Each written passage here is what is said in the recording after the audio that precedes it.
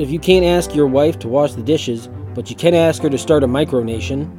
If you can't talk to your husband about popular music, but he will discuss which rifle caliber is the best for Sasquatch hunting. You are in the right place. This is Strange Shenanigans. I'm Ashley. And I'm Stan. And I did submit to start a micronation last night. And we did discuss like a week ago that 4570 government is the best caliber for hunting Sasquatches. So here we are, getting strange. We are joined by our intergalactic guest, Mr. Lizard Man, today. Hello. Thank you, Lizard Man. What are we starting with today, Ashley?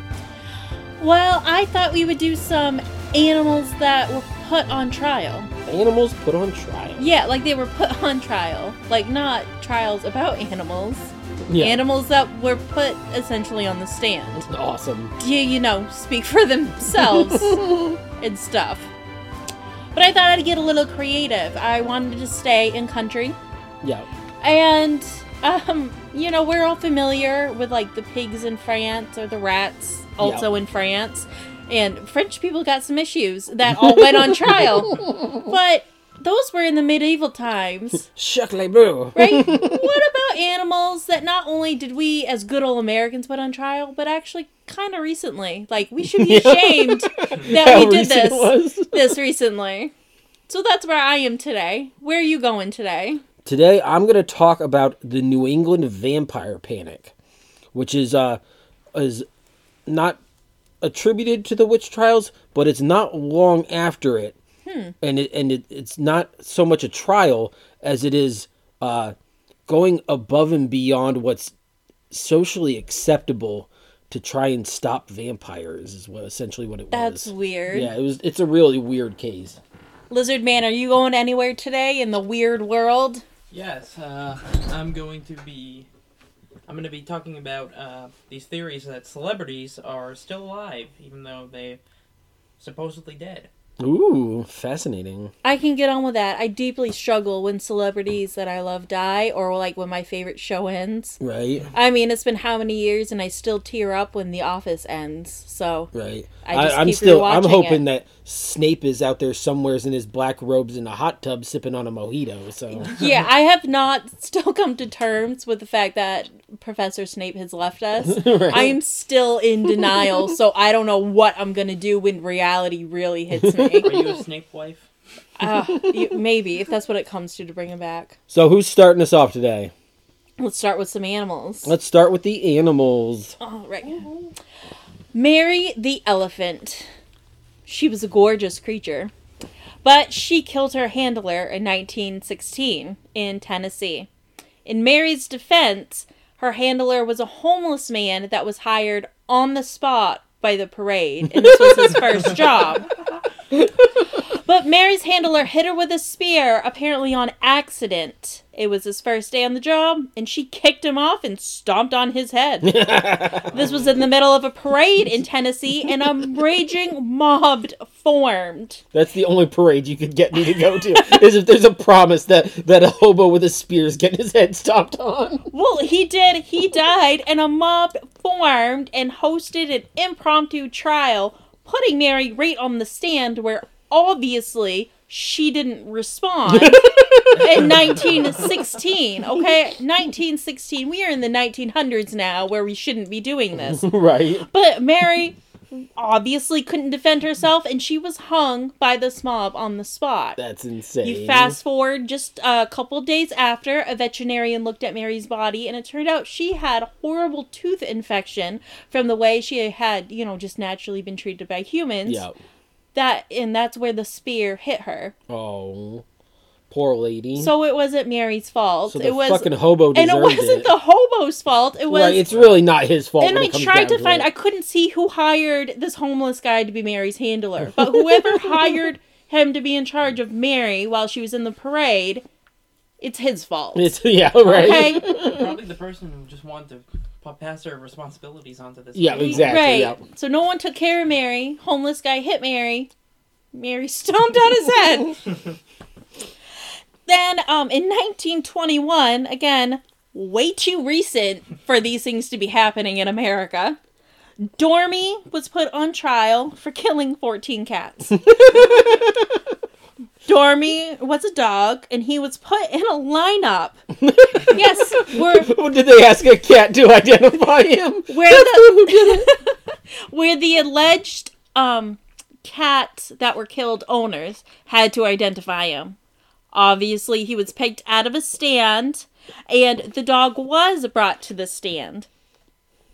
No research I could find in the 3 articles I read talked about what questions he was asked. There was an actual picture, though, of him sitting on the stand in the jury. But it worked, because 11 jurors voted to acquit him, with one wanting to send him to the gas chamber. They were going to gas the dog. He wanted to gas the dog. Well, you could really tell who was a cat person and who was not. I know. In this town. But this led to a hung jury, luckily for Dormy, and he went free.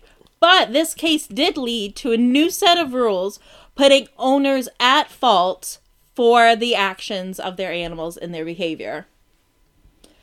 And this brings us back to 1905, where the world was great and monkeys could smoke free wherever they wanted to. Except in Indiana. In 1905, a chimpanzee named Jacko the Chimp, wish I was kidding, was put on trial for smoking in public. He was found guilty and fined $25 for violating the anti-cigarette law of Indiana, which he had to pay out of his circus tips. Oh. He did. That's mean. It really is. And back to the 1920s, the USDA told rural communities around the United States to put bulls on witness stands with lawyers and witnesses to determine if the bulls were fit to breed. This was part of the Better Sires, Better Stock program. That's insane. The USDA, quote, said humans needed to take control and stop letting their inferior or scrub bulls reproduce. The Better Sires, Better Stock campaign included encouraging farmers to mate purebreds rather than scrub or degenerate sires. Leave it to the American government to decide who's a degenerate sire, right? With their female animals. Anyone who pledged to use only purebred stock to expand their herd was awarded lots of money, apparently. USDA field agents handed out pamphlets entitled Runts and the Remedy, and From Scrubs to Quality Stocked, packed with charts showing I hear is TLC in my head. incremental increases of dollar value, which improved with each generation. They published outline for conducting a scrub sire trial. This was a pamphlet that contained detailed instructions on how to hold a legal trial of non-bull, purebred bulls in order to publicly condemn it as unfit to reproduce. The pamphlet calls for a cast of characters to include a judge, a jury, attorneys, and witnesses for the prosecution and defense, as well as a sheriff who should wear a large metal star and a carry gun, and whose role gives the trial's foregone conclusion to have charge of the slaughter of the condemned sire and to superintend the barbecue. Wish I was kidding. This is all from the USDA flyer. In addition to an optional funeral for the scrub sire and detailed instructions regarding the barbecue or other refreshments like bologna sandwiches, turning them into hot dogs, or products related to bull meat are recommended. The lizard man loves bologna sandwiches. He'd be all about this. Yeah. And your trial starts with, hear ye, the Honorable Court of Bovine Justice of whatever your county is now in session. Wish I was kidding, but this is from the USDA of 1920. We need a new Law and Order. That's Bovine Special Victims Unit. So again, these bovines were put on trial with specific instructions for this happening with the USDA. We'll be coming right back at you with the New England Vampire Panic.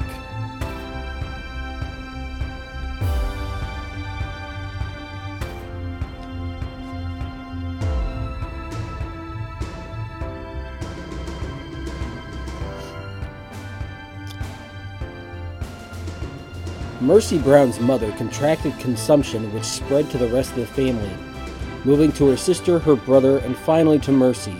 Neighbors believed that one of the family members was a vampire who had the illness. 2 months after Mercy's death, her father, George Brown, who did not believe that a vampire was to blame, reluctantly permitted others to exhume the bodies of his family. They found Mercy's body showed little decomposition and had fresh blood in her heart, and had turned in the grave. This was enough to convince villagers that Mercy Brown was the cause of consumption. The heart of the exhumed body was burnt, mixed with water, and given to her surviving brother to drink in order to stop the influence of the dead. The cure was unsuccessful. Yeah. This is just one story from the New England vampire panic, which was a reaction to an outbreak of tuberculosis. In the 19th century, it was called consumption. It was affecting wildly Rhode Island, Connecticut, Massachusetts, Vermont, and other areas of New England. It was thought that the deceased were consuming the life and energy of others to come back from the grave. To stop it, the local population began exhuming and destroying the bodies of those who had been affected by it. Gross. Tuberculosis was known as consumption at the time, as it appeared to consume an infected person's body. It is now known to be a bacterial disease, but the cause was unknown until the late 19th century. The infection spreads easily among family. Thus, when one family member died of consumption, the members were often infected and gradually lost their health as well. People believed that this was due to the deceased TB sufferer draining the life from other family members. And this was a held belief widely through New England and in Europe. In an attempt to protect the survivors and ward off the effects of consumption, body of those who had died of the deceased were exhumed and examined. The corpse was deemed to be feeding on the living if it was determined to be unusually fresh, especially if the heart or other organs contained liquid blood. After the culprit was identified, there were a number of proposed ways to stop the attacks. The most benign of these ways was simply to turn the body over in its grave. In other cases, families would burn the fresh organs and rebury the body. Occasionally, the body would be decapitated. Affected family members would also inhale smoke from the burned organs or consume the ashes in further attempt to cure consumption. Whoa. Now, this was widely thought of to be a poor folklore person's remedy to something they didn't understand. But in reality, it affected everyone, even the intellectuals of the time. Frederick Ransom of South Woodstock, Vermont, died of tuberculosis on the 14th of February in 1817 at the age of 20. His father was worried that Ransom would attack his family, so he had him exhumed, his heart burned on a blacksmith's forge. Ransom was a Dartmouth College student from a well-to-do family, and it was not seen that they were the sort of people to fall victim of vampire panic, but it was so widespread in New England at the time that everybody was freaking out. Oh, gross. Right? There was of course, like other, boogeyman scares. There were the people who stayed grounded in realism. One of them was Henry David Thoreau. Oh. And he wrote in 26th of September, 1859, "The savage in man is never quite eradicated. I've just read of a family in Vermont whose several of its members, having died of consumption, just burned the lungs and heart and liver of the last deceased in order to prevent any more from having it." As a reference to contemporary superstition, when rural Rhode Islanders moved west into Connecticut, locals perceived them as uneducated and vicious, which is partially due to the Rhode Islanders' beliefs in vampirism. Newspapers were also skeptical, calling belief in vampirism an old superstition and a curious idea. Jeez. Wow. A lot of these people, too, at the time, did not realize that throughout the world, in the news, in the media, they were being called, a vampire panic. The term vampire was not widely used in America yet, and was mostly a European thing. So most of the European newspapers are what attribute to the name the New England Vampire Panic. Well, before you could get your news instantly. Right, exactly. And, there's actually, vampires in literature was not a widely spread thing at the time either. There's actually a man who studied this, and he studies all aspects of, folklore, vampires and stuff like that. And I read a little bit of it, but I think the funniest part of it was his daughter's... them asking his daughter her opinions about what her dad does. She's like, it's cool and it's funny, but he won't read Twilight. It was pretty freaking funny. But there are people out there who are studying these going back, and they're still finding graves to this day in New England that have been tampered with. But when they find them, they hadn't been tampered with by grave robbers because it was obvious, because the bodies were... The bones were in the wrong place in the grave. Nothing of value was taken. And the graves had obviously been sealed for a very long time. A grave robber doesn't dig up a body, No. cut its limbs apart, and then bury it back. No. No. Jeez. But they're still finding these to this day. These graves where people, even after, the skepticism finally caught up with the mainstream, where people were still doing this. Wow. Yeah. We're messed up. Yeah, it's freaky. We'll be right back with Lizard Man's take on the urban legend of Living or not living celebrities. Did they die? I don't know. Are they sitting in the hot tub with Tupac? Probably.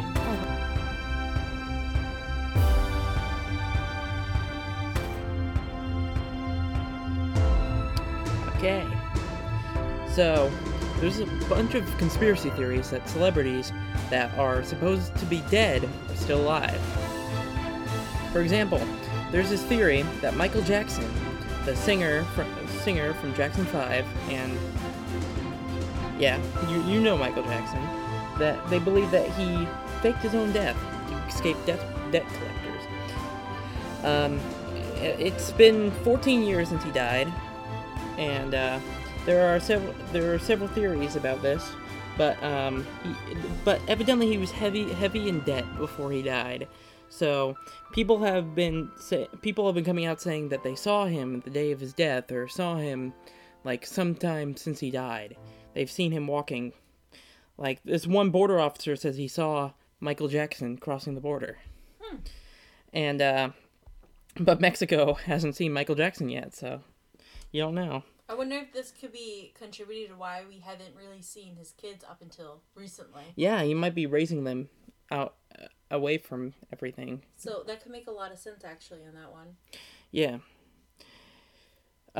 Several fans think that he's still alive, and there's a lot of pictures of him. They might be photoshopped, or there might be lookalikes of him. So we never know. We'll never know if he's still alive unless he comes out saying that he is. Psych guys. Okay. Next one is Elvis Presley. Of course, he wouldn't still be alive today because it's a very long time ago. But yeah, some people believe that he was still alive after his death, after his supposed death. He died of a drug overdose, correct? And people believe that they've seen him around the place, but there's a lot of Elvis impersonators. The main theory for him still being alive is that he used a Elvis fake to fake his own death so he can get away from the business, which he was having tons of trouble with at the time. And there have been, like, audio and video recordings, but you can never tell if it's an impersonator or it might be actually him. This one's going to be a lot more complicated and likely more impossible, but some people believe that Freddie Mercury is still alive. Which it doesn't really make sense to me, but still could be. He had AIDS. He got AIDS from when that was his supposed cause of death, and he did the Live Aid concert, and supposedly a couple of years after that he passed away. But some people believe that he never had AIDS at all. They believe it was fake so he can get out of the business quickly, because people were after his life. They don't know if this is true, but some people are saying that some people have threatened his life. I don't know why. It doesn't say why, but I don't know. That one seems implausible to me. It does, yeah. But there's a lot more celebrities that people assume are still alive, but who knows? Who knows? Maybe Tupac is still alive. Right. Maybe. I think it's more of people making these grand stories just because they don't want that person to have passed away. We can't cope with yeah. it. Especially, it really started with Elvis, I think. Yeah. Because people were really taken aback that Elvis, this big personality, The king. with everything that he had, could just die. And at the time, everyone believed he just died of a heart attack, too. Mm-hmm. It wasn't widely put out that, he was taking a shitload of drugs. Yeah. But it was also a time where it was appropriate to take a crap load of drugs. That's true. Yeah. It was all prescribed, Yeah. That's just the way it was then. We could go into details about Marilyn Monroe and her supposed death, which was all of her just taking prescriptions from her 4 psychiatrists, all prescribing her different things. Yeah. Which you would think doesn't happen anymore, but it just goes to show there's all these celebrities constantly having these contradictions from using drugs that don't go together because they were prescribed to them for either, they like to say that it's because, they didn't know they were taking it. It's like, no, it's because they're rich and you'll hand them anything they tell you to hand them so that you can keep getting that paycheck. Most likely. Yep. The Freddie Mercury one seems most unrealistic to me. Yeah, I'd have to agree with you on that one. Yeah. I wouldn't put the King past it, just because I could see after years and years of it getting disillusioned with the lifestyle of the constant chronic attention. He was the, aside from the Beatles in the future and stuff, he was the first friggin' superstar that really consumed everything. Superstar. Yeah. There was not a genre that he could not succeed in. Right. Either. Yep. Movies, television. Everything. Yep. I wouldn't be surprised on that one. Michael Jackson is one that doesn't actually surprise me. Because his kids, ever since he passed away, you haven't seen his kids anywhere. You haven't seen, really, his kids just recently, popped up in the media in general. Yeah. So that theory actually does not seem far-fetched to me. My take on that is that if I was Michael Jackson's kid, I wouldn't want anybody to friggin' know I was Michael Jackson's kid in the first place, and that's why I would keep it out of the public limelight. Well, I guess that could be true, but ever since he passed away, kind of all the Jacksons up until recently haven't really surfaced. Yeah, right. Even good old Janet just recently came out of, the woodwork saying that, she was just at home, being a homebody. Yeah, sure. She wasn't right? hopped up on drugs. Did Blanket change his name? No, Blanket's still Blanket. Paris is still Paris. But, I would like to look more into that one. I'm interested in that one. Not only that, but it's like on top of that, Michael Jackson knew that the law was going to catch up with him eventually, too. So, nothing motivates people to fake their death quite like the thought of going to prison for the rest of their lives. Yeah, that's exactly true. And, that's also the best time to go. It's when the law is at your side. Right. So, really, it could go either way, fake or not fake. Yeah. I think that's all the wild speculation we have for you today, folks. This has been The Strange Show with Stan, Ashley, Lizard Man. You can find us on Twitter and Podbean at The Strange Show. Find us on TikTok and Instagram and Patreon under Strange Shenanigans. If you like the antics, we've got some clips up on YouTube at The Strange Show. And stay strange, everybody. And don't forget to join the Micronation, Strange Nation. Yeah.